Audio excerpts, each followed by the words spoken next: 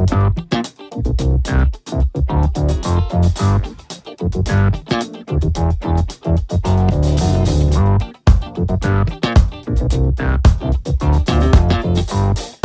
folks, and welcome to the Daily Ratings Podcast. It's a show where each week we'll sit down with Vincent Daly to get his thoughts on the latest movies he's been watching, both older films and new releases. And don't worry, there's no spoilers. Vince will give a brief review of the movie, share some thoughts, and of course, then rate the film. The daily ratings are always fair, honest, and most importantly, they're consistent. On today's show, Vince will be rating and reviewing Mission Impossible, directed by Brian De Palma, Mission Impossible 2 by John Woo, Adaptation by Spike Jonze. We have newly released No Hard Feelings by Gene Stupnitsky, and finally, Asteroid City, directed by Wes Anderson. It's going to be a great show, folks, so stay tuned and enjoy.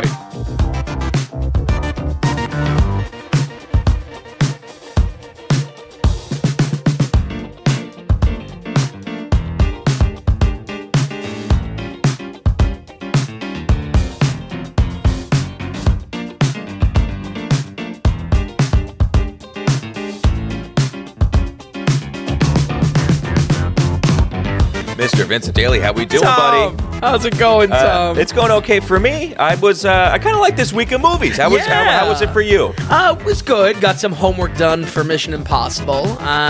Really enjoyed prep work. Yeah, really enjoyed Adaptation. For one. Okay. And honestly, happy I saw both of these in theater releases. There's a lot of talk online. I mean, well, box office wise, I guess they're both kind of not doing too well. Yeah. But there's a lot of talk online, both for No Hard Feelings with like raunchy comedies coming back, and as well with Wes Anderson just being Wes Anderson. Yeah. Exactly. So yeah, I was happy to watch all these. It's been an exhausting week. We have the coming storm of franchises for the next 3 weeks. So I know they bled into this week. Yeah. I mean, get ready, folks. It's about to hit. For real. But no, like I said, I like this week a lot. I'm excited that we're doing the Mission Impossibles. What started as a joke, I don't know if we ever actually thought we would do them this quickly into the podcast. Right. We're on episode 89, which is exciting. And 100's around the corner. But let's just jump back to it. Let's start. Sure. Yeah, the reason why we're doing 2. Yep. Because, there's a lot. Foreshadowing. There may or may not be 5 next week or whatever it's coming out. Yeah. So getting ahead of it. What is it again? It's first we have Jones. Yep. Next is Insidious, which I know you don't want horror, but it's a perfect 5 slot. So, and I've never seen any of them. You're saying that there's 5 Insidious movies? Oh yeah, and then Red Door is the new one. No other big movie coming out, huh? You're trying to reschedule it as much as possible. It's okay. It's all right. Anyway. And then we got Mission Impossible. Okay. All right. Well, all right. So let's start back in 1996, where it all started. This is Mission Impossible, Vin. How was this now? What? Old film. Straight up old. 27 years? Yeah. And I didn't realize it was 96 either. I mean, like that. I thought it was... I don't know. I thought it was like 99 and then Mission Impossible 2 right after. I guess it just feels weird, Impossible 2 coming out 4 years later in the world that we live in today. I thought Mission Impossible 2 actually came out in like 98. Yeah. So I was surprised how late that came out. For sure. So where, yearly releases are a normal thing today, that just kind of felt weird for me. Mission Impossible, 1996. We got a movie with Big Dick De Palma, a big-time director we haven't seen for a while on the podcast. Brian De Palma is probably a prime choice for a future director's study. We've covered 1987's The Untouchables, with, of course, De Niro, and 1976 Carrie on previous episodes, so you can check that out if you want to, folks. You weren't the biggest Carrie fan. I surprisingly not. And I like De Palma as a director, too. That was a very disappointing one. Considering that was supposed to be a good tentpole of that Stephen King episode. So I was real disappointed. I still remember how just weird the music was in Carrie. Oh my God. It was like this Scooby-Doo. It was terrible. But his stretch, why it would be a director's study, folks, is his stretch from 1980 to 1984, Scarface included, would be an awesome watch list. And I think between that And I'll give a sneak preview. Maybe a Judd Apatow writing study would be two on the docket for coming comedies in the future. Comedies in the future. Everyone's saying it. But yeah, Mission Impossible is now, of course, a tentpole spy action franchise. But back in 1996, it was a simple remake of a 60s TV show by the same name. If anything, 1995's GoldenEye showed that an old dusty brand like James Bond could be a modern hit, so maybe others could too. And even though we have to wait 4 years for the sequel to this, you can feel the money-making potential right away, if only in Tom Cruise. And Tom Cruise is still on fire right now. Yeah.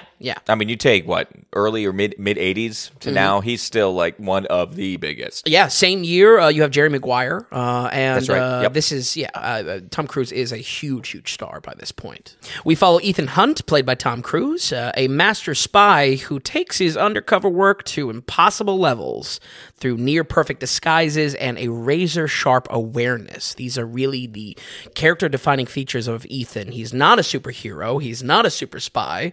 Maybe yet. I don't know. Only 2 under my belt. But those are really what makes him a character we follow. These his awareness to catch literally everything in a moment, and then of course these iconic disguises. We open up with IMF, Impossible Mission Force. Talk about the worst naming.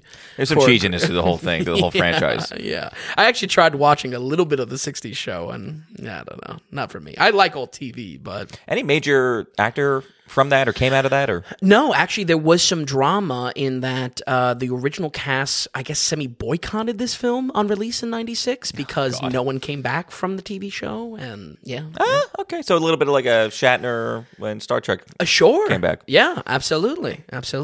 So all these angry old TV actors, but at the height of this group's success, IMF as a team, we see them and we join in with them, presumably where the TV show left off, or even if there's no connection to the final closing days of the TV show, it is still at the height of this group's effectiveness. When the gang takes on a mission to secure a high-value asset list, it appears to be a job in the bag, but the last thing Ethan expected was the tables to be turned on him, and soon finds himself on the run with no allies to help. And that's what we have kind of starting off with Mission Impossible 1. Tom, I walked into this thinking it was going to be some standard spy action. My God, does this film need some life in it? It is a snoozer. Wow. It is not, I almost didn't want to call it spy action. I mean, it's not Tinker Tailor Soldier Spy slow, but it's not fast. It's not a fun movie. that surprises me. I mean, I think it's all bits and pieces of this movie, but I'm much more familiar with the newer ones. Sure, like even like 3 on. Absolutely, I think that's the case for a lot of people. Is this your first time watching, or maybe like a long years and years ago? I think it has to be, and mainly because my memory of this, I thought it was Mission Impossible 1. It turns out my memory of this is Mission Impossible 2. So. Wow. Okay. So not. It's an hour and 50 minutes, but slow, huh? Yeah. It's a little brooding. It's not very fun. It is very spy oriented, which is good. But even the action, it's just like, wow, there was just some really lacking elements here. Even the heist aspect, just some lacking elements. I just got very excited that we're doing all 7 of these. Oh, I like the idea. I'm excited about it now. Sure, because I would love to go through the steps and also just like, here's when it turns into this. Yes. Here when it turns into this. Absolutely. This is a film where now we get. You know what I mean? Yep. If we're starting like this. Yeah, absolutely. It made me scratch my head. Because again, like you, I know what this franchise has become, Fallout forward and whatnot. This movie is in desperate need of a strong villain or a much stronger inciting incident to make us care, basically. I mean, it's just a perfect example in the start of the film that there's something there when the tables are turned on Ethan, but it just plays out so bland. All of the film plays out very bland, even when tense moments come along. They are without context to make it feel real for us. Stakes of the plot are communicated, but not felt. The mystery list of names, that is the MacGuffin of the film, and even the betrayal that put Ethan on his heels, it all just feels extremely weak. In fact, weak enough to probably skip this, even in a franchise deep dive for anyone interested. Really? Yeah. You can say skip number 1? I really do think so. I mean, despite maybe an introduction into Ethan Hunt's... Boy, do they throw it out in 2. He's a whole nother beast in 2. So I don't know. I think this is an odd case where, I'm usually a fan. First one's usually the best. Right. It's not the case. I'm going to put a caveat in there for you. Okay. We'll pencil this in. Yep. Won't use permanent marker because after you watch all 7, yes, maybe something happens in 6 and you're just like, maybe you need to watch number 1 now. Right. Series there you go. I got you back. Right. 1996, like we talked about, a big year for Tom Cruise. Both this and Jerry Maguire came out. And on a positive note, Ethan Hunt as a character is cemented from the very start. His determination, the spy skill set being consistent for the whole franchise. We also get some cool additions to the crew. Jean Reno, 2 years after his role in The Professional, a must-watch on the website. Yes, sir. Ving Rhames, of course, 2 years after his peak role as Marcellus Wallace in Pulp Fiction. Ving Rhames also becomes a series regular as well. So that would be the one inclusion of maybe seeing the history of the crew. If you really love that'd be slight where to watch this. But the flavor of the spy action is a lot of gadget work here, in line with just what the spy action was in the 90s. Camera glasses, lock-melting gum, print scanners, and of course the iconic rubber disguise mask, which what surprised me the most is we don't see the tech behind it. Again, just going off of Fallout in my mind, we see like he's got to do like a 3D scan of the dude's face in the bathroom. Right. There's no like fundamental explanation of the tech, which I don't necessarily need, but I just figured that was a given, honestly. That's funny. It's just there. It's just part of it. Yeah. He's just got a bunch of really good masks. Apparently, it's one of the more like true, non-crazy things that is actually possible. Like the CIA for decades and decades have actually had extremely good mask work. Interesting. Anyway, yeah, who really knows? You put on some sunglasses. Danny Elfman composes here, bringing borderline absurd amount of bongos to the to the arrangement, and just the percussion work is just huge in this. It's a fun score, but I got to give a shout out to one of my favorite composers, Lalo Schifrin, who created the iconic theme back in the 60s, which is used all over this film in the original style.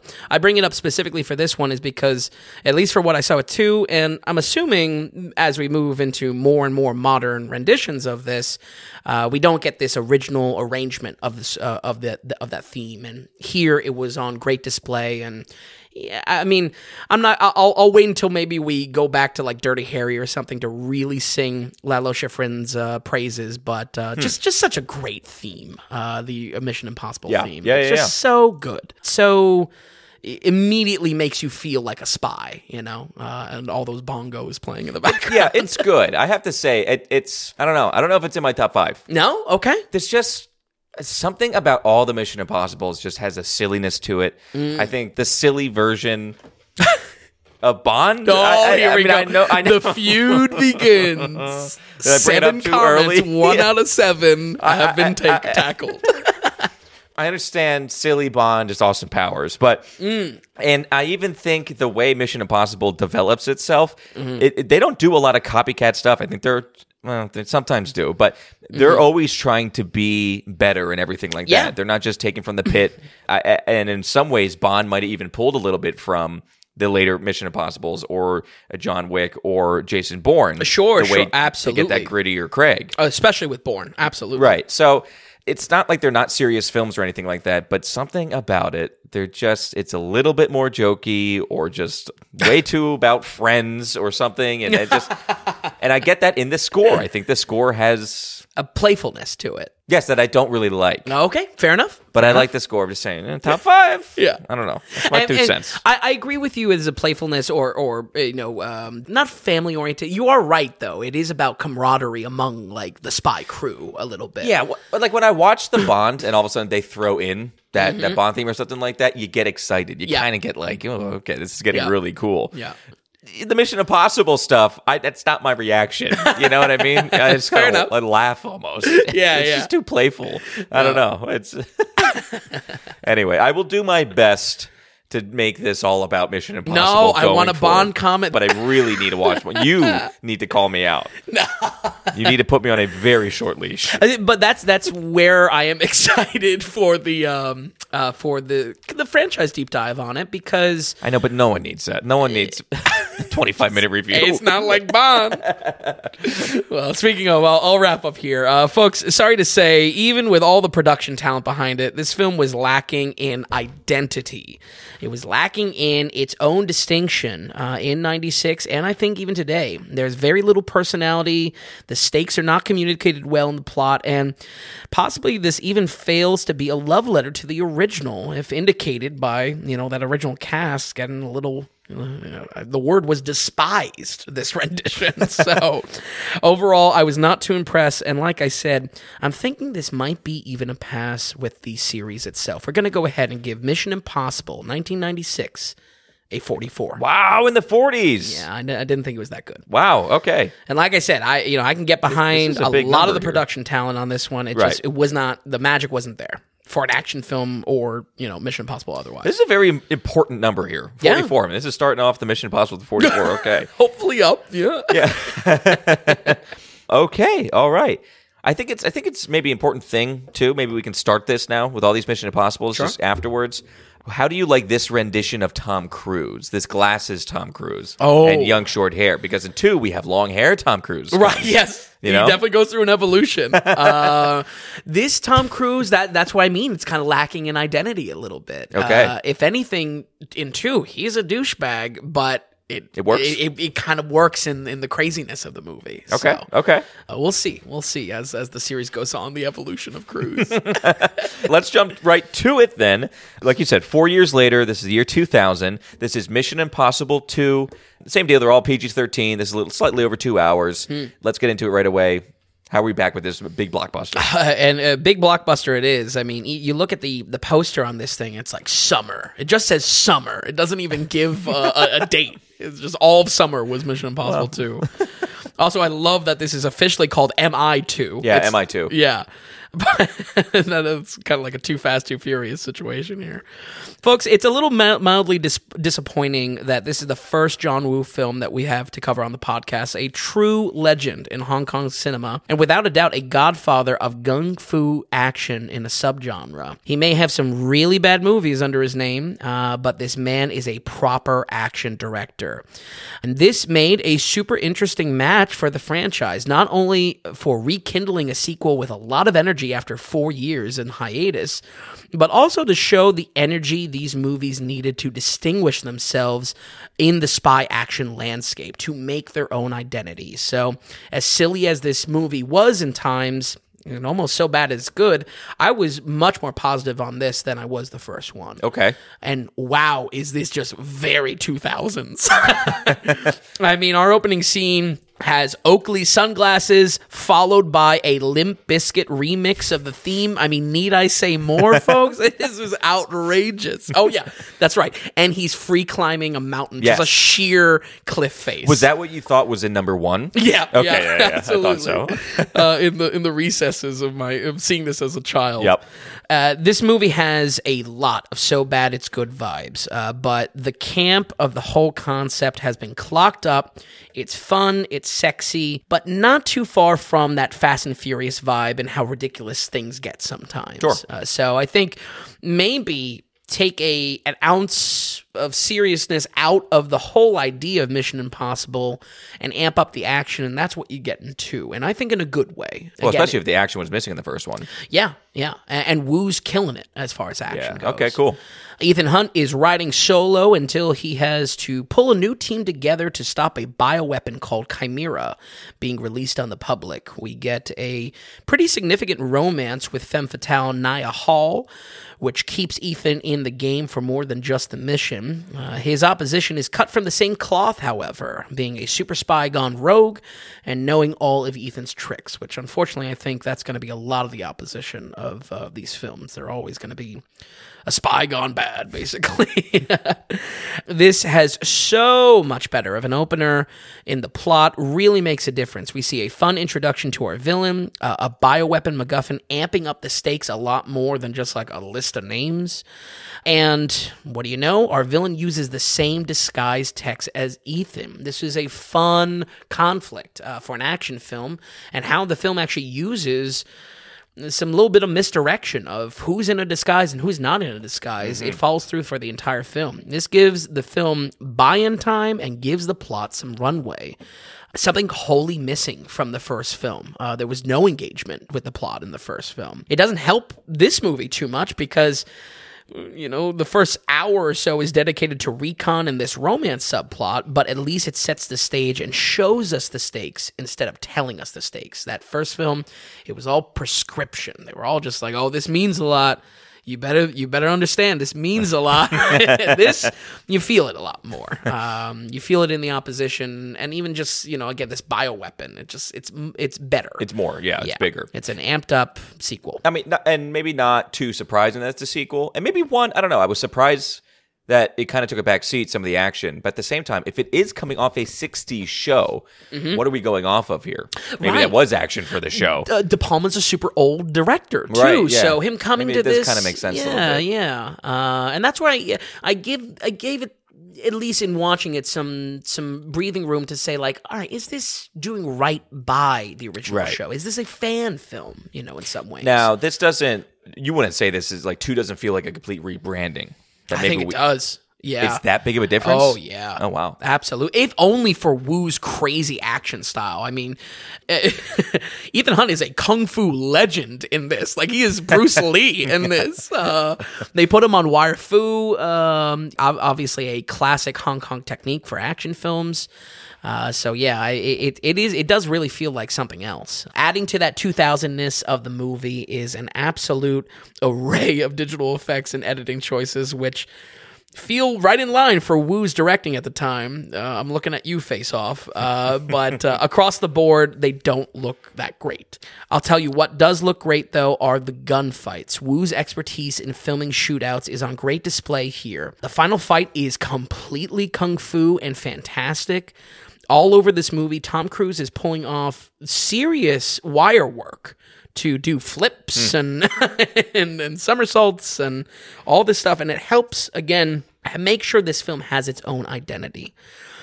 We even get the iconic doves and birds flying out for each of the fight sequences, which, again, flirts a line with so bad it's good, but... Man, I was in love with it. Can you go through that a little bit? So John Woo always has in his shootouts a motif of putting doves everywhere. You see like people running and then them scattering. Yeah, the doves coming out. If anything, a lot of those interesting thing. Yeah, I know. I don't know why he would do it, but it looks great. It's silly. But it's just how I would give credit to the 80s-ness of an 80s action film. These doves, they're so 2000s. It's still great to see, and it makes for really awesome sequences as far as actions go. Okay, I love it. These doves, I'm pretty sure, comes from like a hard-boiled or older kind of kung fu films. And maybe, folks at home, if you're familiar with this trope of doves in action scenes flying out in slow motion, probably comes from like not a scary movie, but like one of those spoof movies, spoofing, the trends at the time, especially coming out in the 2000s. Tom Cruise is creeping up the unbearable scale on this one. Oh, okay, all right. Yeah. The fact that our first scene is him free climbing is just really excessive. He's excessive all over this. He's all over this. He was largely inoffensive for the first one, but was also just adding to that lackluster aspect. So while it might be more of a douchebag here, much like the clocked up campiness, I think it works slightly better. I'll put a pin in it for now until I see him kind of become the modern Ethan Hunt that we get basically post Rogue Nation 4, I think it is. Post 3. I feel like we get rebranded starting with 4. Yeah. And he's, more of a leader than just this cocky guy that's a super spying on his own. Yeah, because I don't really think he's supposed to be douche in the newer ones. Yeah. Right. And especially with him growing older, that's how the brand is going to evolve, and the stories are going to evolve. And Tom Cruise is trying to live forever, man. He really is. I think more so than anything, this is, like the first one, a little bit of an anomaly in the franchise itself. And, it's that long hair. I don't think he rocks that long hair, but this is his Brought it up with Tom Hanks the other week. Oh, really? We were talking about in the freaking Da Vinci Code. Oh. It's the worst Tom Hanks haircut. These long-haired hippies out of here. With Tom Cruise, yeah. I don't like long-hair Tom Cruise as much. He is like Oakley Sunglasses 2000, like personified in a human being. Yeah. That is Cruise here. I would say this film has some serious razzle-dazzle. The ending action sequence is downright awesome. There is a motorcycle sequence that brought a smile to my face the whole time. And again, that end fight sequence being all hand-to-hand fight choreography was really great to see. It was good to see, even apart from my leanings and respecting Woo's directing style. And clearly, I mean, the type of kicks that Tom Cruise does, he clearly has a Asian fight choreographer behind him. Damn right. Damn straight. This guy is not The man likes to do it right. The man likes to do it right, Finn. Yeah, this guy is not coming up with that himself. So, but that's exactly why we call it Razzle Dazzle, because it makes you forget that there was nearly a whole hour without action, no less focused on a pointless romance here. I think the shift from spy action to action film with spy wrappings is an important evolution for the franchise. I would just note for viewers and folks at home that you may give this one a shot, especially in going through the franchise, viewer beware of that 2000s-ness, just like I would note for an 80s film oozing its own time period. We're going to go ahead and give MI2 a 60 on the dot. Okay, 60. Big jump. Yep. And I can only expect the action to go up from here. Now that we kind of have set the table and we kind of know where we're at now. Yep. One thing that we can also talk about after each one, are we in the era of there's still one big stunt that Tom Cruise has to do?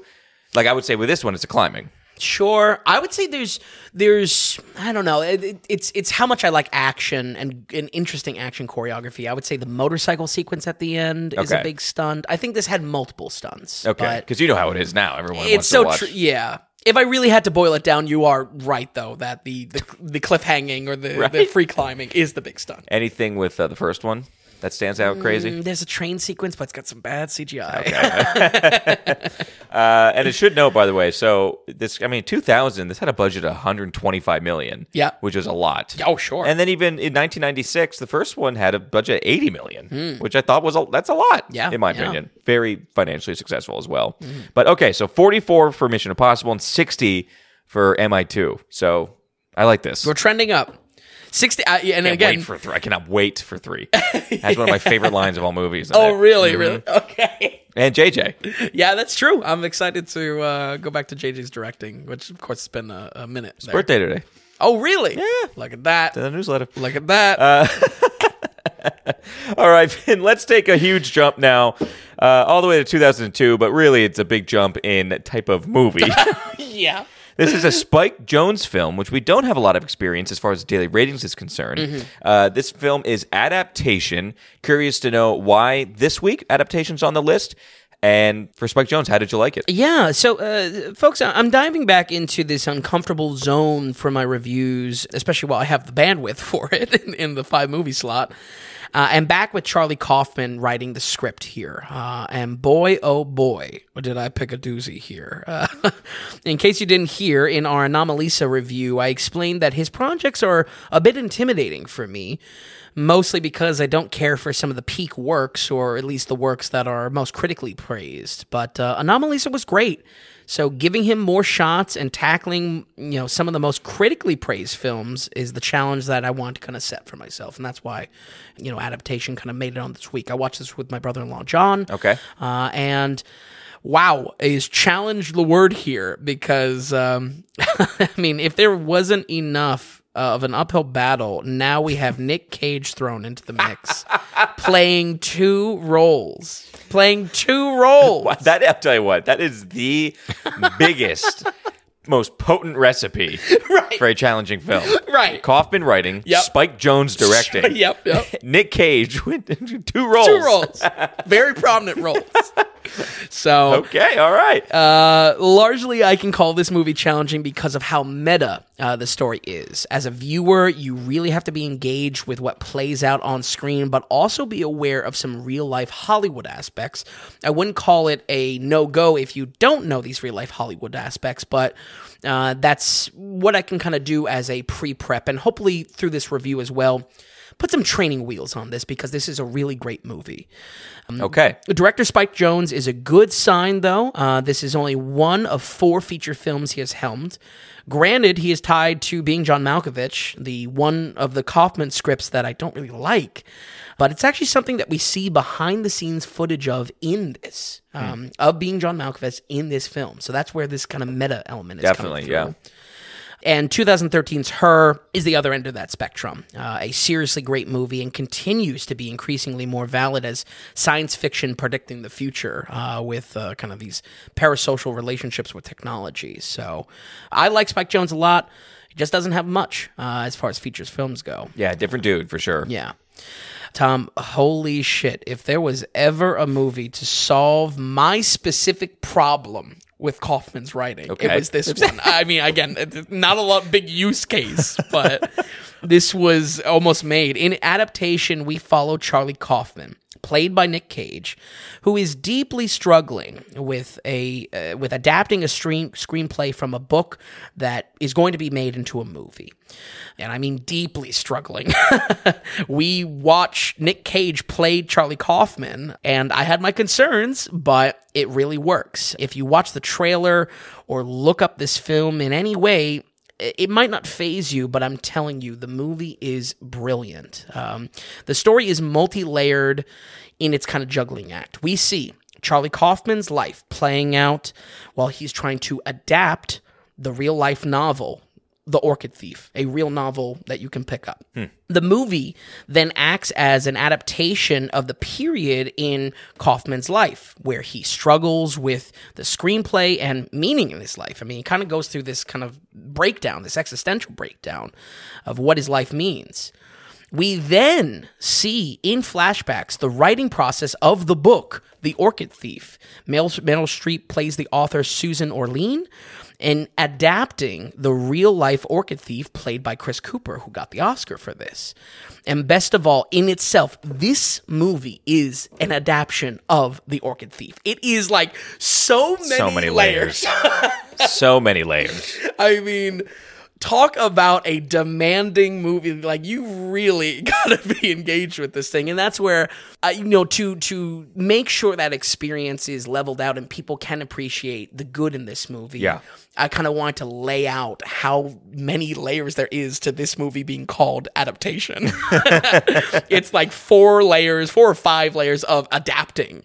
And is really brilliant. I love this movie. Wow, okay. Yeah, I love this movie. So well executed, so unique.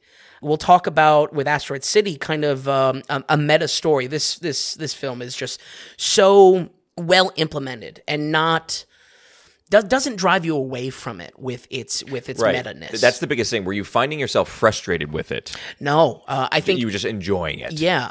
Now, granted, I was really tuned in, and I was trying to, I knew this was going to be a challenging movie. Yeah. And that's how, again, I would give those training wheels to folks at home listening. But why I thought this was so brilliant is that I felt the way the premise unfolds is so engaging because we really only tackle Kaufman's crisis and Susan Orlean's, Meryl Streep's kind of writing process of when she's first writing the book. So you're dealing with those 2 layers, but then as it unfolds, you see that the word adaptation is the entire backbone of the film, is the skeleton of the film as a concept. And just, man, it can definitely be confusing at times, but man, it was just entertaining to watch. It demands your attention. Yep. And keen eye, but really just pay attention and actually follow the story. It's not something you can just put on in the background. Exactly. I can only imagine how challenging it is to make that work. Honestly, as a director, as a writer, to make it work. The fact that it comes together really well to Nick Cage's. Sometimes those movies, when you step away and you say, well, maybe I should watch it again. Or maybe on a second watch, I'll even like it even more. Those are gems. Yeah. Those are gems when you can watch a movie again and actually get more from it or something like that as well. Absolutely. Returning to it and finding more, it's great. Absolutely. And the fact that the film exists in this kind of like this fluid space that Kaufman is trying to adapt this book. The movie serves as that adaptation. It's adapting his life. It's adapting the author's life. It's adapting the subject of the book's life. I mean, it's next level. I mean, I was a lot of juggling. I mean, again, it's impressive that it works. Yeah, I was really impressed with this. And I think on that note, it's on the back of performances. Okay. This whole thing works because of performances, because these characters are real. It feels like good writing because the characters are real. Off the bat, I was really worried about this being a puff piece, especially for my, me being on the outs with Kaufman's writing to begin with. But, folks, you can feel my eyes rolling when I realized this was a Kaufman biopic written by Kaufman himself. But what saved it, I think, was a great performance by Nick Cage, mainly because it solves any criticism of this being a puff piece for Kaufman. The depiction through Cage's performance is just so unbelievably unflattering and so genuinely pathetic that it just absolved any feeling of this feeding Kaufman's ego. Like, this is not an ego piece. Like... There's no way that he got enjoyment out of this portrayal by Nick Cage. He's really doing a number on him, like almost to the point of embarrassment. Also, this is quite possibly my favorite Nick Cage performance. I would say the only thing that comes to mind is Leaving Las Vegas, where he plays the alcoholic. Oh, okay. But like, as far as like performances for Nick Cage, no less that he's playing two guys, I mean, wow. It would be good to return to some. Yeah. Like Raising Arizona comes to mind, but I haven't watched that in years. Yeah. But yeah, I mean, he got the nom. Yeah. Like you said, Best Supporting Actor went to Chris Cooper. Nick Cage got Leading Role nominee. Meryl Streep got Supporting Role nominee. Yep. And then, of course, Kaufman got nominated for Screenplay. Yep. Or Adapted Screenplay, whatever, yeah. Absolutely. So when it comes to, this being a juggling act, Cage plays both Charlie and his twin brother in the story, Donald. Two Cages in one film. So, I mean, Nick Cage fans, rush to this. I mean, this is your movie. It's about as much Cage that's ever been put on one film. So, most shockingly is that it looks pretty great. Most scenes are solved practically with only one Cage ever being on screen at once. It's not like I was expecting a good special effects out of this film, but I found myself rarely able to catch any moment that it looked rough when they're both on screen, which is clearly done through probably a mask and then a digital editing to put Cage's actual face on it. But I just appreciated that a lot of scenes were just solved practically. Not mind-blowing, as far as what tricks they would have to do, but refreshing in the world of de-aging process and CGI, dead people and everything like that. So it's important to note, though, that as meta as this film gets, it is, within that real film industry specifically, it's still fiction. Kaufman does not have a brother, for reference. Meryl Streep is another example of this. She is truly great in this role, playing the real author, Susan Orlean. But I'm pretty sure the film isn't going after any kind of biographical portrayal of Susan Orlean. There were plenty of critical nominations for this film, as we just went through, but the sole Oscar win goes to Chris Cooper for Best Supporting.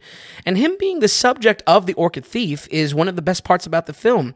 If anything, the flashbacks when we snap back to Meryl Streep and Chris Cooper, those are the normal points, because it's just an author following a guy as the subject of her novel.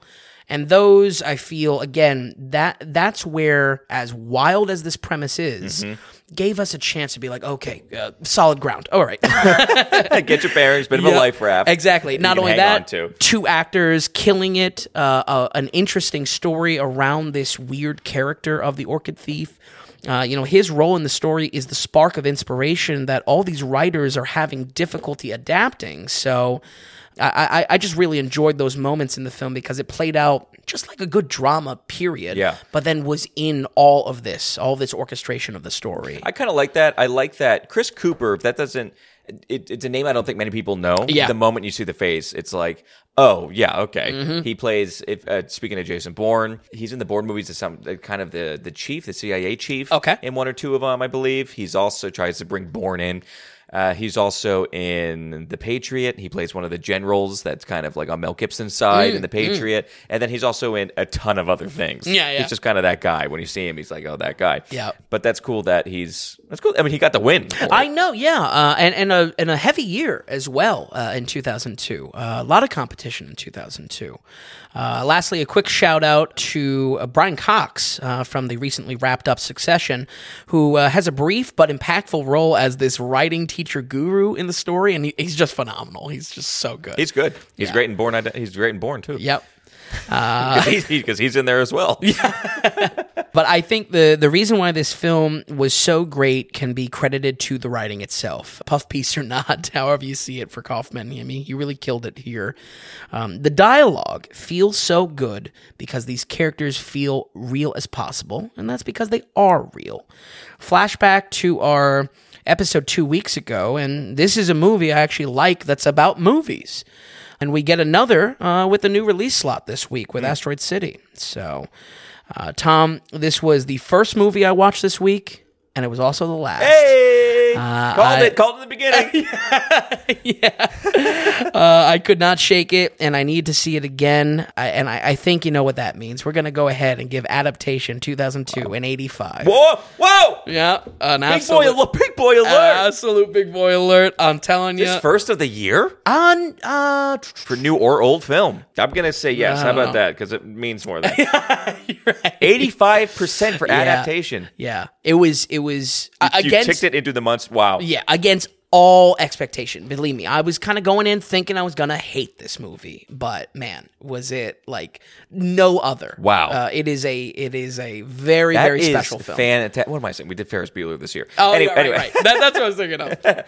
Wow. Okay. And would you also say people are going to come away with saying, I need to watch this again?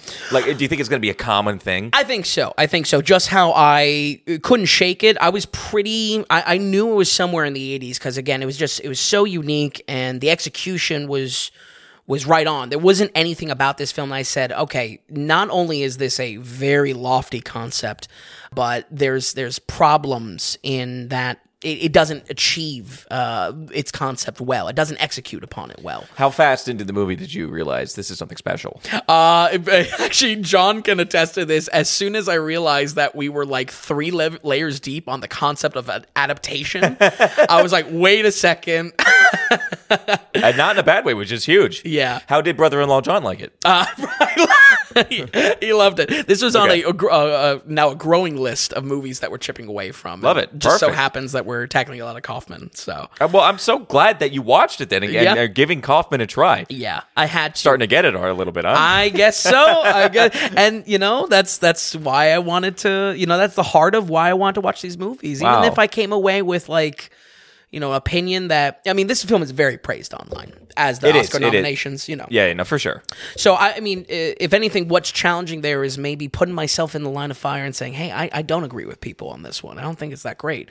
I'm so immensely happy that I did, get it entirely, and I felt that it was so great. Wow, so. Okay, folks, don't sleep on it. It is Adaptation. It deserves the praise. It's an 85. Nick Cages. Nothing else got it. Yes. And I've been making a point to say almost every week, just like for people who are new coming to the podcast, because we can see that there are definitely people new every week coming. 85, anything at 85 or above, we consider this to be a must-watch film. And it hits so good. It's hitting enough marks for enough audience members that everyone basically should see this. Yep. For a whole slew of different reasons. So, again, he ticked it. 85 is a big deal. For others, 85 is not a big deal. Sure. 85 on Rotten Tomatoes, nothing special. For us, very special. Yep, we absolutely. Actually, we'd like to use the range of the numbers. I'm happy for you. I'm happy I watched it. Yeah. And got out of my comfort zone a little bit. And I mean, it's a wild movie, but hopefully like I said, in the effort of training wheels on such a wild concept, hopefully others that, folks at home, if you decide to watch this, go in with an open mind and see where this wild ride takes you. It's a really, really unique and interesting film. Freaking love it. Anytime we get a daily double watch from you. That's why I said writing's on the board. It's just right away. That's your big boy alert. Yep. Awesome. Well, let's go ahead and go into the producer segment then. After coming off of a must-watch film, Vin, this is a very big deal here. So, okay, all right, folks. So we do have a producer this week. Been a little dry around here, but that's all right. Yeah, we see dry spell. We see more and more people every week coming and checking us out. So that, of course, is a big deal. That's what we really love to see. But hey, our good old friend producer Sean is back this week, Vin. Sean's coming in with a $10 donation. Thank you so much. And he wrote a note along with it. He goes, "Thanks for the shout out on last week's show when talking about CGI. CGI is the worst. It has ruined the movie industry and takes people out of the experience. I get there is a need in some instances, but less is more. Let's bring practical effects back. That's the creativity and the movie magic we grew up loving. Do you have a recommendation on best CGI in a movie?" Ooh. We have to really set some thought. Yeah. Like all time? Yeah, I don't want to say that there's an obvious, like if you top of your head, I don't know, Lord of the Rings, Return of the King, I don't know. Sean also writes, any chance he gets to bring well, up you keep Lord on of the thinking Rings. about it. He goes, also want to add that I've watched more animated films this year than I have in the past 10 years. Wow. Thanks for the recommendations. By the way, he goes, none of them were Pixar. That's great. That's awesome to hear, though. I'm super happy, and even like what we did with covering, maybe not like traditionally like anime as a secondary to animation on the Spider-Man episode. I was happy to explore weird animation and like kind of once and done animation. Definitely. So. And it's funny because Pixar, we've really been taking our knives out on Pixar lately, I think for good reason. But it's also kind of opened our eyes to some other studios and other stuff going on because it is everywhere. Come on, we even like the second Puss in Boots movies. Yeah, it's true. And even though every time I go to say it, I call it Piss in Boots, it was actually pretty good. But Sean, thank you so much for being a producer this week. You're an executive producer of episode 89. You continue to produce the Daily Ratings. We thank you all so much. Again, folks, if you're new kind of to the Daily Ratings, this is how we do things. We don't the show's not supported by advertisers. We're not just going to sit here and pitch ads to you. The show is supported and produced literally by you. If you listen and want to become a producer, you go to thedailyratings.com, you go to the donations tab, and then you give us monetary support. We also call it the value for value system. Look at Sean. He watched more animated films this year than he has in the past 10. He's getting concept. Right. He's getting value from the podcast, and he's also enjoying it. He's having a good time as well. So that's value in his pocket. He's going to go ahead and give some value in our pocket, and that's through monetary support. And hey, when you write in, when you donate, you can write in a note just like Sean is, and we're going to read it here on air. You know, if you're going to take time to give us some cash to produce, we're gonna take the time to write what you have to say. Absolutely. And it could be something like Sean said. It could be questions. It could be critiques. It could be love, hate. It doesn't matter. Again, it's at dailyratings.com. You go to the donations tab and you become a producer. You can show us the value that you're getting. It's kind of the way we're doing things. Numbers are going up and up. One of the most important things you can do right now is to get our name out there. Whether you're talking to your friends or family members, anybody talking behind you, waiting for the line in the grocery store, and the movies come up, hey, give us a little bit of a shout. You hear people bitching about Rotten Tomatoes, that's where we want to be. That's our spot. We want to be in the conversation, and we want you to help us kind of get in the conversation. If you're interested in the newsletter that comes out every Tuesday morning, you head down to the bottom of the page, or the bottom of any page of the website, put in your info, and you're good to go there. So that's enough for that. Sean, thanks a lot. And Vin, let's keep things going. Okay. We have our in theaters now, newly released films. This is No Hard Feelings. This is directed by Gene Stupninski. Oh, yeah. My note is not going to bother with the last name. We kind of talked about it before. This is getting a lot of attention. One, for the Ron Sheen comedies. Is it coming back? Also, it's getting attention for some of just like underage stuff. It's okay. Older person of 10 or 15 years going after kind of young kid. Is it okay just because it's Jennifer Lawrence? It's a right, that girl double going standard. on boy, not a boy to a girl. Right. Whatever. It's in the news. But most of all, Vin, how did you like no hard feelings. Well, I'll tell you what, Tom. This is yet another one of those movies that you wouldn't catch me dead seeing. So I disagree. No? I don't usually I would agree with you on like not wanting to see a film. This one I disagree. She's fine. It kind of looks somewhat funny, but most of all, Ferris Bueller is in it. Right, of course. And as we talked about on our Ferris Bueller episode, I almost forgot Roderick was in it. The connective tissue is always happening in the episode. But absolutely. Because he's not in anything. Right. It was nice to see that he was in this. Yeah, he's kind of like a yuppie hippie guy, right? But yeah, it's a straight up R-rated comedy, which hopefully I was going in and saying, hopefully this isn't pulling teeth, and it wasn't pulling teeth. It wasn't outright bad. As you said, though, Tom, there has been a growing dialogue online that these raunchy comedies are coming back. So my skin in the game, if you will, in seeing this as a critic was, let's get my opinion sorted out on this wave of comedies, so that I kind of understand where I stand with these and how to view them. Which comedy's always a challenge, so subjective. That's the growing frontier. That's the final frontier. Is that in silent movies? How do I rate these movies? Yeah. Director Gene won't bother with the last name. Like I said, comes from a longtime producer credit with The Office. His first film, 2019. Oh, really? Oh, yeah. Oh, yeah. okay, wow. Producer, but on set and everything, okay. So definitely comedy background. His first film is 2019's Good Boys, the R-rated comedy around little boys skipping school, and clearly his interest in these kind of adult comedies continue here. So I really do wish him the best of luck. I honestly would have liked to cover Good Boys, so maybe that's a watch for future weeks, because I thought that looked a little bit more funny than this. So okay. Jennifer Lawrence is a hot surfer girl in a gentrified beach town going through a little bit of a quarter-life crisis. In desperation, she accepts a job to date a rich family's son, who is a shut-in 19-year-old nerd, before he sets out for college. The son is played by Andrew Barth Feldman, who is a relative newcomer to film, but has a sizable background in Broadway. And from here, we see the age-old rom-com play out, with the washed-out consequence of the son finding out about the job, predictably looming over the plot, hitting right when you think in that end of the second act to create some drama, and then, that's how it goes. I'll say J-Law's comedy, not too bad, though I haven't really seen her in other performances like this. I would say probably closest, Silver Linings. I was going to say Silver Linings. Yeah, maybe Don't Look Up, but she was kind of this like off-brand version of herself in that, or like alternate version. Honestly, her character is far from the worst thing here. She flirts a good line with hustling this family, which is fun, and still having heart. I would say if there's anything maybe absolving some of that criticism, Tom, of, is this creepy? Is this a double standard type of thing? Right, the age thing. Yeah. Yeah. I think it's in her character, actually, that it proves otherwise. That won't stop people from kind of not seeing the film and throwing an insult like that or criticism. Right, talking about should this type of film be made, basically. Right. That's the big, yeah. Exactly. But I think it fixes itself, or it solves for it in the actual character work, which is good. She still has a lot of heart.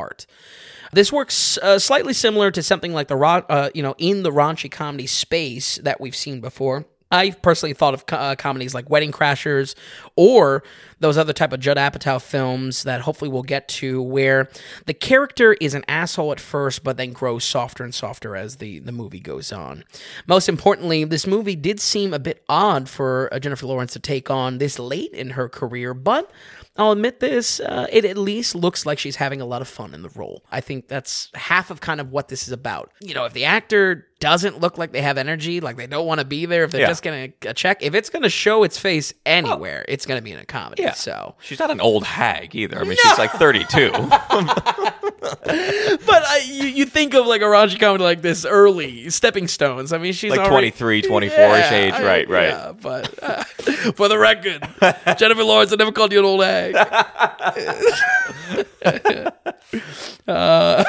But where the comedy doesn't work is in a lot, and I mean a lot. I would say probably a good 60% of the jokes are these millennial versus Zoomer jokes, which I mean, it's cookie relentless. cutter schlock is what that is. Exactly. And it's around this kind of quarter-life crisis. One of the more interesting things the film does is that this beach town that she lives in is a victim of this gentrification. She has these rich assholes everywhere around her, taking away her town. I wish more was done with that. No. I mean, it's character motivation for her, but it's never really playing into jokes, which I thought was a missed opportunity. This character goes through a quarter-life crisis, and part of that is realizing she cannot hang out with kids anymore. So all these Zoomer versus Millennial jokes, I mean, they are pretty much all the same setup and punchline for the whole film. And more importantly, I mean, it's going to be tough to get a laugh out of me, but there really wasn't getting laughs out of the theater either on this. I feel like when the more absurdist type of comedy came out, she does some sort of front flip on her face, or she kicks a girl in the crotch. Those are where the laughs came out from the theater. Was the comedy shared? Meaning, you know what I mean? Like, so percentage of laughs, did they mostly go to her, or was it the supporting cast that was actually kind of picking up the slack in that department? I would say almost all J-Law. Oh, really? Yeah. That surprises me, because I kind of look at the supporting cast, and I would almost be like, oh, they would be great in this spot. They would be great in this spot. Sure. Or this would be a great moment for comedy or something like that, dealing with that person. Yeah. And maybe the move for her career is a similar kind of Sandra Bullock vibe, that, equally she goes into these comedy, Lost City of D comes to mind. Right. No. Well, I'm still, it's like a 20 years age gap. Let's not treat this as she's really moving transition. Right, it's a post-mortem Maybe for she just Jennifer wanted Lawrence. to do a comedy, yeah. I'll leave it go. I would say editing is the real black eye in the film. And folks, I know this isn't going to matter too much to the average audience going to see this as a fun comedy, but it was some bad editing. There are near constant continuity errors with scenes that don't match up to the previous one. Prop placement is like super messy. A lot of these scenes look like they were rushed or just first takes, which is, I don't know, disappointing in a comedic sense. We also get some product placement around premium brands that it just sucked to see. It's not as bad as like Sonic or like an Adam Sandler movie at worst, or one of his heartless Adam Sandler movies, we'll call it. But it was still annoying to me. I bring it up with kind of a grain of salt mentality with this, just because, I don't know. I mean, I think if you're really going in, you want to see Jennifer Lawrence in a funny role. You like this premise of kind of like dating outside of her age. Not probably bother you too much. Definitely bothered me on a production scale, though. Okay. So, and really, I suppose this isn't a bad movie. It's all been there, done that, though, and no performances to really elevate it. If these 2000 style R-rated rom-coms are going to be coming back, I think there are two ways they could succeed. One, a platform for exceptionally funny talent, preferably new talent. Or two, the plot is new and refreshing, and especially if that romance has to be thrown in there. This movie is neither of those things, and we'll see if any of the other ones coming out are going to hit those marks either. We're going to go ahead and give No Hard Feelings a 52. No hard feelings. Wow, J-Law. okay. I guess it kind of surprised me. I thought this movie was actually going to be a bit more of a actually funny. Mm-hmm. You know what I mean? That's because it was being billed as more as an adult comedy. Sure. Obviously, it's rated R, but still, it just seemed like it was going to have a bit more of an edge. Yeah. Interesting. 52%. Okay. Little lackluster. I think if I really just had to pin something down, is that they just really leaned into these generation jokes. Weird, because it's like it can just be rinse and repeat. Exactly. Where at Not first, to mention, this was over. Yeah. Aren't we over that a little bit? Like, how many? Well, apparently not. I mean, Survivor did that as a season like 5 years ago. Right.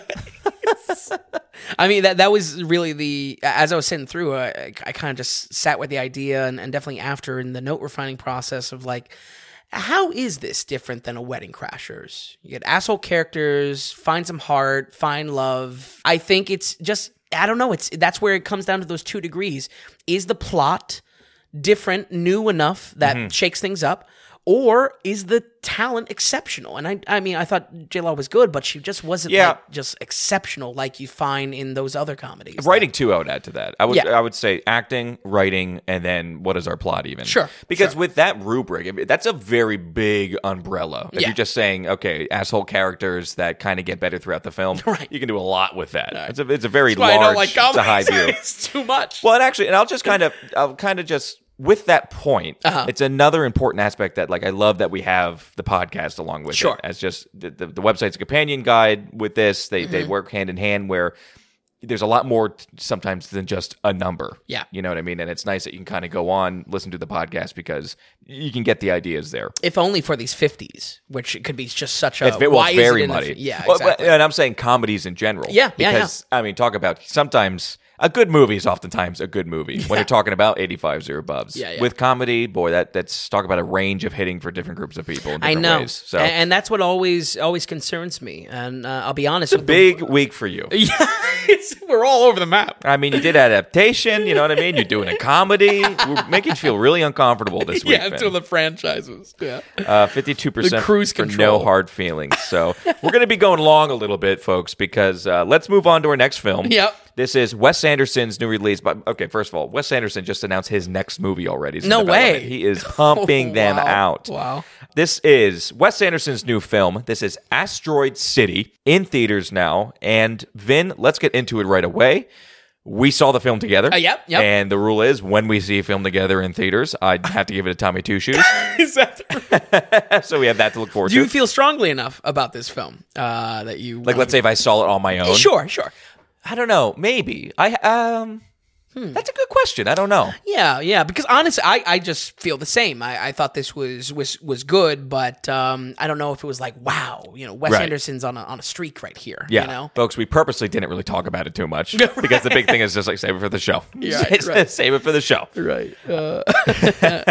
So this is the latest release from the King of Quirky, writer-director Wes Anderson. There's only about 3 films I haven't seen from him, the rest being rated on the website or in the spreadsheets to be put up there. We specifically covered Fantastic Mr. Fox and The French Dispatch on previous podcast episodes. So, folks, if you're interested in actually listening to those, you can go ahead and try to seek those out. And I have to say, I mean, Anderson's a super consistent director. I don't know if I've been more sensitive to these batting averages ever since the Inarritu study. It's fun. It's fun to kind of think about that. And maybe plays into, the rankings of, top directors and whatnot on the site. But nice sports reference too, by the way. Very unlike the you. Rare. Hey, thanks. I try. But really nothing of his falls below 70 on the site, and I think that just indicates that even if you don't love the style, his films are kind of inoffensive and very much so. Yeah, and for the most part, even if you don't like the quirkiness of it, it's still visually striking. His style, his symmetry, his director hallmarks are so fine tuned. So, and I'll just kind of also add a note in. It's so funny how similar his films are, but also can be so different. Yeah, how you can feel a certain way with Isle of Dogs and A French Dispatch. When you look at Grand Budapest, I mean, you loved Grand Budapest. Oh yeah, that's his top for me. Especially that year, even that was a big movie. Yeah, I mean that might be the top of his game, kind of. Sure. So it's just funny to get some guy where his style is so consistent, but at the same time, boy, are the movies kind of different in tone, or at least in manner, kind of. Yeah. There's been a lot of commentary creeping up online, kind of critiquing Wes Anderson as of late, as his style is lazy or formulaic. Personally, I think as long as the core story is different, and he's writing and directing all of these, his stylings can be the same, as long as the inside is different. So I was interested to see this to just put that to the test, because there's a lot of dialogue of just like, all right, when's Wes Anderson going to do something new? I think he does something new. It's just that the wrapping on the present is always the same. So, and to be honest with you, I don't know how much that bothers me. Sure. You think about something that's just been we talking about a lot is copycats lately. Yeah. And we talk about John Wick copycats. We talk about this. We'll probably be talking about action copycats more we get into Mission Impossibles. Yeah, absolutely. And the thing is just like, okay, so this guy who's super original is copycatting himself. If a guy is going to be a guy, I'm fine with that. Yeah. My issue with other directors are trying to be him. I like it that we have directors that are so them, that we can point to them. We can say, this had a little bit of Tarantino to it. Yeah. This had we talked about that with Sisu. Yeah, this had a little bit of, Paul Thomas Anderson. Now we have a little bit of Wes Anderson. I like that we have these people that have such a name for themselves with the way they do things. That's them. That's their identity. Absolutely. So if Wes is going to be Wes, I'm cool with that. The moment other people try to be Wes, that's when that's when I start having issue with it. I love that. And more so than anything, I don't see other people trying to do it. No one has his eye for detail. No one has the attention span to make all the symmetry in the shots. Yeah. So, any critics out there of Wes Anderson, I'd say, hey, find me someone else doing it to that labor of love that these films are. Absolutely. So, as an unintended pairing with that adaptation, this film is pretty meta. The story is about a production of a writer's story. The plot of the film is about a small arid town named Asteroid City, with a massive cast of actors mirroring the real movie we see. But the story itself is a stage play that we see through black and white letterboxed flashbacks around the production itself. The split focus allows us to understand actors behind the roles and see how performances are affecting them personally. Luckily, the story of Asteroid City is equally interesting, but I'll be honest, it kind of is robbed of stakes a little bit once we're in Asteroid City, with how much is just conveyed that it is just a stage play. The stakes of the film itself, I feel, were not in when we were in Asteroid City. It was in the actor side of this. Okay. You agree with that? Yeah. Yes. Okay. I guess I didn't quite put it into terms like that of where the stakes were. I felt like the entire movie had no stakes. And almost not in a bad way. Sure. And I hate to say, and I don't want to use this as an excuse. I feel like I might be saying it a lot in this review, but in a very Wes Anderson way, it had no stakes. Right. Because it could be so playful. Sure. You know what I mean? Sometimes it's almost like you're watching toys and not people on screen. Absolutely. When it comes to Wes Anderson's characters. Some scenes specifically, absolutely. I think a good understanding here is that they're all comedies at the heart. He dips into dramatic themes and maybe even heavy themes sometimes. But I will support that notion, though, just to not lose it, that because they touch so much and make it so obvious that we're dealing with Asteroid City is a play and everything like that, I do agree that it strips it of a meaningfulness or an importance kind of, and does take it more when you were in those black and whites, when we're dealing with the actual stage play behind the scenes of the stage play, that's where your real kind of content is. That's where the story actually is. Yeah. I was just kind of tuned into this just because I preferred the Asteroid City aspect of it. I don't think as also this was conveyed too clearly, even in trailers, that there was this kind of split story going on. I think it was just all Asteroid City. Right. So, I'll be honest, I'll call the start of this film a little bit of a drag. Is that fair to say? Yeah. Okay. I feel like until I was really hooked, I was just kind of like, all right. It's kind of going all over the place. Yeah. But things do fall into pieces and grab your attention. Hopefully, I would say your buy-in, folks at home, for this film is the sheer amount of fun performances on screen and this relentless style of Wes keeping your attention while the pacing ramps up. And I think the pacing does get there eventually. It does clip along. It's also only an hour 45, so... Yep. When did you get hooked, can I say? Was there an actual scene, or you kind of slowly dipped yourself in the pool? I think as soon as all the science fair started with the kids in Asteroid City, that's where I was engaged a little bit more.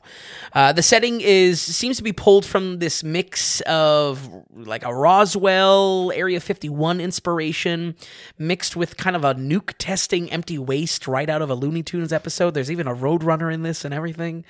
I was all about this as a fan of... this type of aesthetic from like Mars Attacks and stuff like that. I like that 50s UFO vibe. And I just got to say, I mean, the usual symmetry work that Anderson has is, normally able to be seen, appreciated. I feel now it sticks out clearly for a lot more audiences to notice it in these bleak landscapes. There's literally nothing else going on in the frame besides the symmetry that he wants to get across. Very much a blank canvas for him to kind of play on. Yeah. So, while his symmetry is probably Wes Anderson's hallmark, as we've said with previous directors, what their hallmarks are, I think it's easier to digest here because there's nothing going on in the background.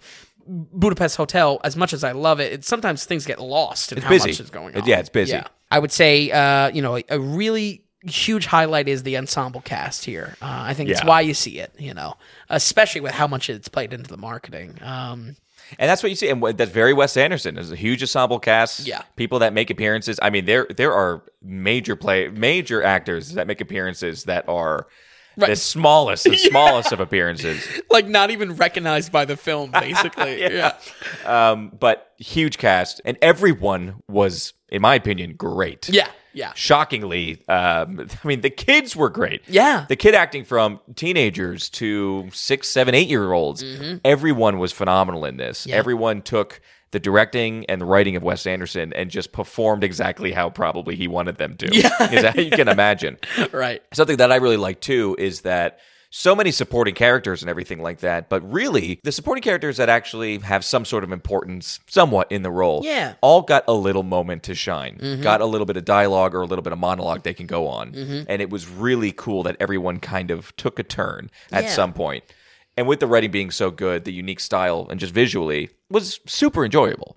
And it gave everybody a chance to shine in a good way. Even Tom Hanks. Like, I don't think there was anyone who was like, oh, they were not pulling their weight. Right. Didn't feel that at all. And I also was like, boy, no one's really... It's tough for me to say who was the worst three. You know what I mean? That's a good point. Yeah. Everyone was just very good. Yeah. And I think my thought is that they get grouped together in little clusters so that they get the time to shine. I would say the comedy itself is very reminiscent of 2012's Moonrise Kingdom, especially with how many young actors get the focus. For example, the teenagers are grouped together for visiting that science fair, and they have their all little story arcs as smart kids within Asteroid City. But what surprised me is a lot of the somber tones, specifically Jason Schwartzman and Scarlett Johansson having a lot of quiet sadness, which honestly was reminiscent of Anderson's even earlier works and A Welcome Return. You look at things like Bottle Rocket, Darjeeling Unlimited, they're more kind of sad comedies where this captured a little bit of some of that in these clusters of stories. And definitely, as you said, comedies are very much a through line. Yeah. It never got so serious that it dragged you out of the comedy. Right. Something was always there to keep you with a bit of a smirk or keep it going. It lighthearted a little bit. For sure. Yeah. For sure. It's cute how, I don't want to just call the soundtrack cute, but I really did love the soundtrack for just how cute it was. It's always playing in the background, echoing these like late 50s Cowboys tunes. Artists like Tex Ritter and Tennessee Ernie Ford are just kind of like echoing endlessly in the desert. Which I don't know. I was on the fence for. I said to myself, "Is this a really, smart or creative use of a soundtrack?" It's just kind of playing the songs of that time, but it got me. I liked that it was just so much in the background that I don't know. I couldn't really critique it for not being more purposeful. It was mild but appropriate. Yeah, absolutely. And a very eclectic mix. He really pulls some deep cuts from these old, like this weird, like 50s, cowboy tunes. So, and really a cute comedy is where I'm walking away with this one as a whole experience. I think critically speaking, is this one of the weaker Anderson films he's put out? I don't know. Like I mentioned in the summary, the stakes of the story are robbed a bit by seeing the behind-the-scenes productions, but by no means does this drop below that benchmark of quality, passion, and relentless eye for detail that Wes Anderson is known for. We're going to go ahead and give Asteroid City a 71. Oh, wow, 71. Yeah. That's a good score. Absolutely. Yeah. And a solid movie. I thought maybe you were going to be in the 60s. I didn't quite know where you were going to be at with this one. Yeah. And we didn't talk about it much. Right. And it has, I don't know, we didn't know. Even when we first kind of were in the, we both weren't like unbelievably super excited for it. Yeah. It was a little rare. You think you would be excited for a Wes Anderson. But 71's a good score, Vin. Absolutely. And I think that cute comedy, again, there's so many marks it just hits as a quality. I can't really tear it down anymore. I mean, it succeeds on a level, even if you may not just more so care for the flavor of his type of comedy. It's funny how much that we can we agree in a lot of ways about the film for sure. Because it's a very cute movie. A lot of these characters just remind me of toys. It's honestly, I was thinking, it was like halfway through the film, and it's just like, oh, we're just watching sometimes just toys on screen almost. And it's a joy. Yeah. And the funny thing, how you said where that's all I can really say about it, or that's all the bad stuff I can really say. My first notes were that nothing is outstandingly bad with the film. My biggest thing with Wes Anderson, which is I'm not the biggest fan. I like French Dispatch, but really wasn't the biggest fan of French Dispatch. Okay. And the reason why I feel like his dialogue can get lost in his own sauce. I feel it's really compelling, and you're paying attention to it and you're enjoying it up until a certain point. And it reaches a cliff and then it just nosedives because it's just too much. Your eyes kind of glaze over with it. You glaze over, and then it's like, okay, is it important? Yeah. Is it meaningful? Or is it Wes Anderson just having some sort of complex randomness in his dialogue? And that's because that's what he does. Right. I think that's a great note. With this film, I think it gets to the edge of that cliff, but doesn't quite go over. And that's I like it. I think in that place, I'm liking this more than French Dispatch, even though it's a smaller movie for sure. Sure. Just in scope and scale. Yep. But overall, I mean, we talked about the acting already and the actors. I thought everybody was hitting it, so it's I don't want to go through it, but Tom Hanks was great. Everyone was great in it. But man, ScarJo, really enjoyed her on screen. I thought she played her character well. But I just want to give a shout out to Jason Schwartzman. Yeah. Not only have I not really ever liked Jason Schwartzman, this is by far the best thing I've ever seen him in. Wow. I don't know if I ever enjoyed him in much of anything else. Okay. And I think I could make a prediction saying I think this is the most I will ever like Jason Schwartzman's ever in his career in the future. That's great. I thought he looked phenomenal. He delivered his lines in the best ways possible. Yep. I loved watching him on screen. I mean, really enjoyed his character. Again, talk about against all odds. Yeah. Against all odds. Against all odds. One thing I don't have, but I don't talk about Jason Schwartzman ever because there's nothing to talk about when it comes to Jason Schwartzman. In this film, he deserves some praise in this one. That's great. Really, really enjoyed his character. Other than that, the colors are phenomenal in pure Wes Anderson. The light pastels mixing with the very vibrant neon blues and oranges, phenomenal against the desert. Really, really good. Really fun. I also thought the length was good. Because of Wes Anderson, his dialogue can go too long. I thought even Grand Budapest, little long. I think even some fat could be trimmed. French Dispatch definitely felt that way. Yeah. Where his segments just kind of went too long. At an hour and 45, I think it's long enough where you can kind of melt into the story a little bit and get into it, but also it's not overstaying its welcome. Absolutely. So I like that aspect because it's something I was nervous about. I think I asked you first thing you got in the car. I was just like, how long is this? And you're like, why do you ask? And it's just I don't know. It's just something, I hope it's not too long. Right. It doesn't overstay its welcome. Right. So that hook that you felt that you started to get into it. Yeah, when was that for you? I was a bit of a slow beginning, but I think I felt the same way for most of the movie. And then I started to like it more and more. Something about, I just maybe felt that I got it. I don't know. I have to say, something happened 2/3 in, just in my own brain and this feeling of it. This is an overwhelmingly, extremely American film.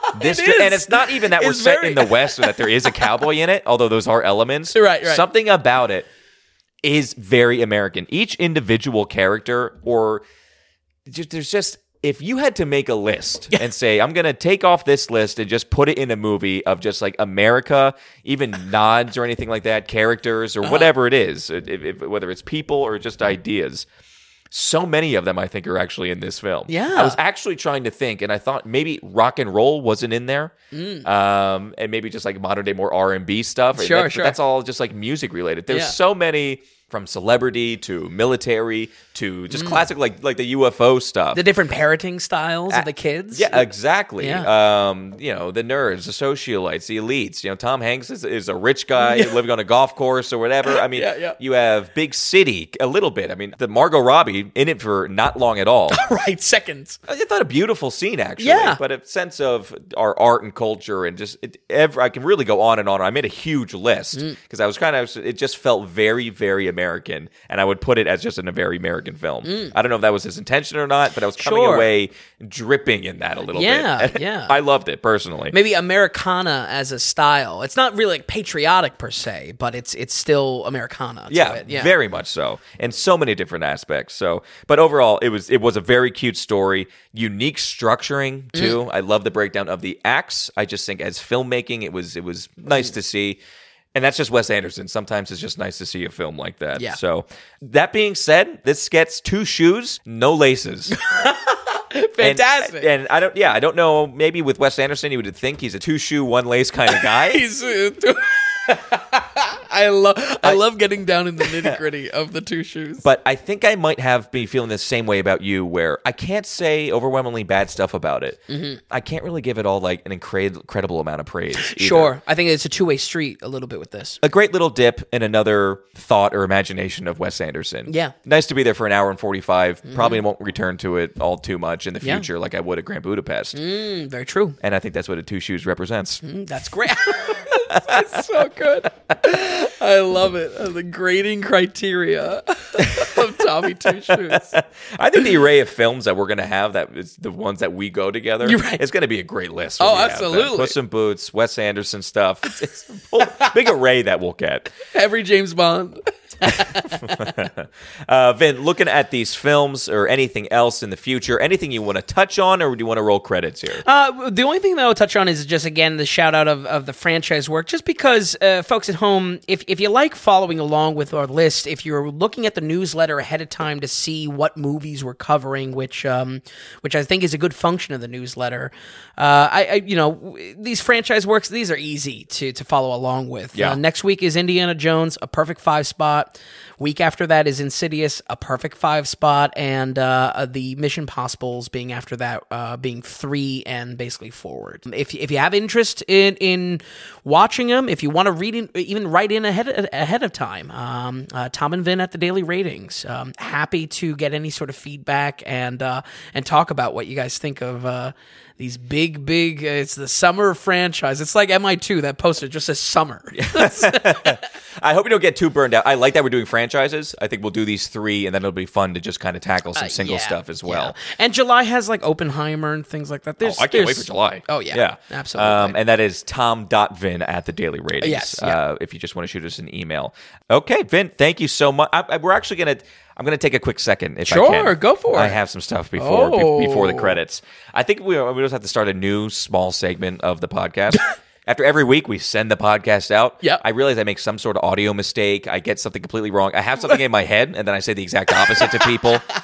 But last week, we had talked about Snowpiercer and Chris Evans. Chris Evans is the guy in Snowpiercer. Yes. Not who plays Thor? Why can't I remember? Hemsworth. Boy. Hemsworth, I see. You Hemsworth's brother has nothing to do with Snowpiercer. That's all Chris Evans. Right. And I also I'm gonna go back of making fun of the Netflix movie Triple Frontier. Oh, really? Because we were bashing. Yeah. I turned it on to fall asleep to the other night. You loved it. Totally fell asleep, but I lasted enough seconds to realize who composed it. Oh. So you're going to have to watch it too, because it's a disaster piece. Oh, really? Vin's modern day up-and-comer, big composer. God. Anyway, no. Folks, Vin, thank you for watching these films. Thanks for stopping by. Folks at home, we'll run it down one more time here. We have Mission Impossible with a 44%, Mission Impossible 2 with a 60%, Adaptation with an 85%, No Hard Feelings with a 52%, and finally, Asteroid City with a 71%. Folks, thank you so much for listening, and we'll see you next week on the Daily Ratings Podcast.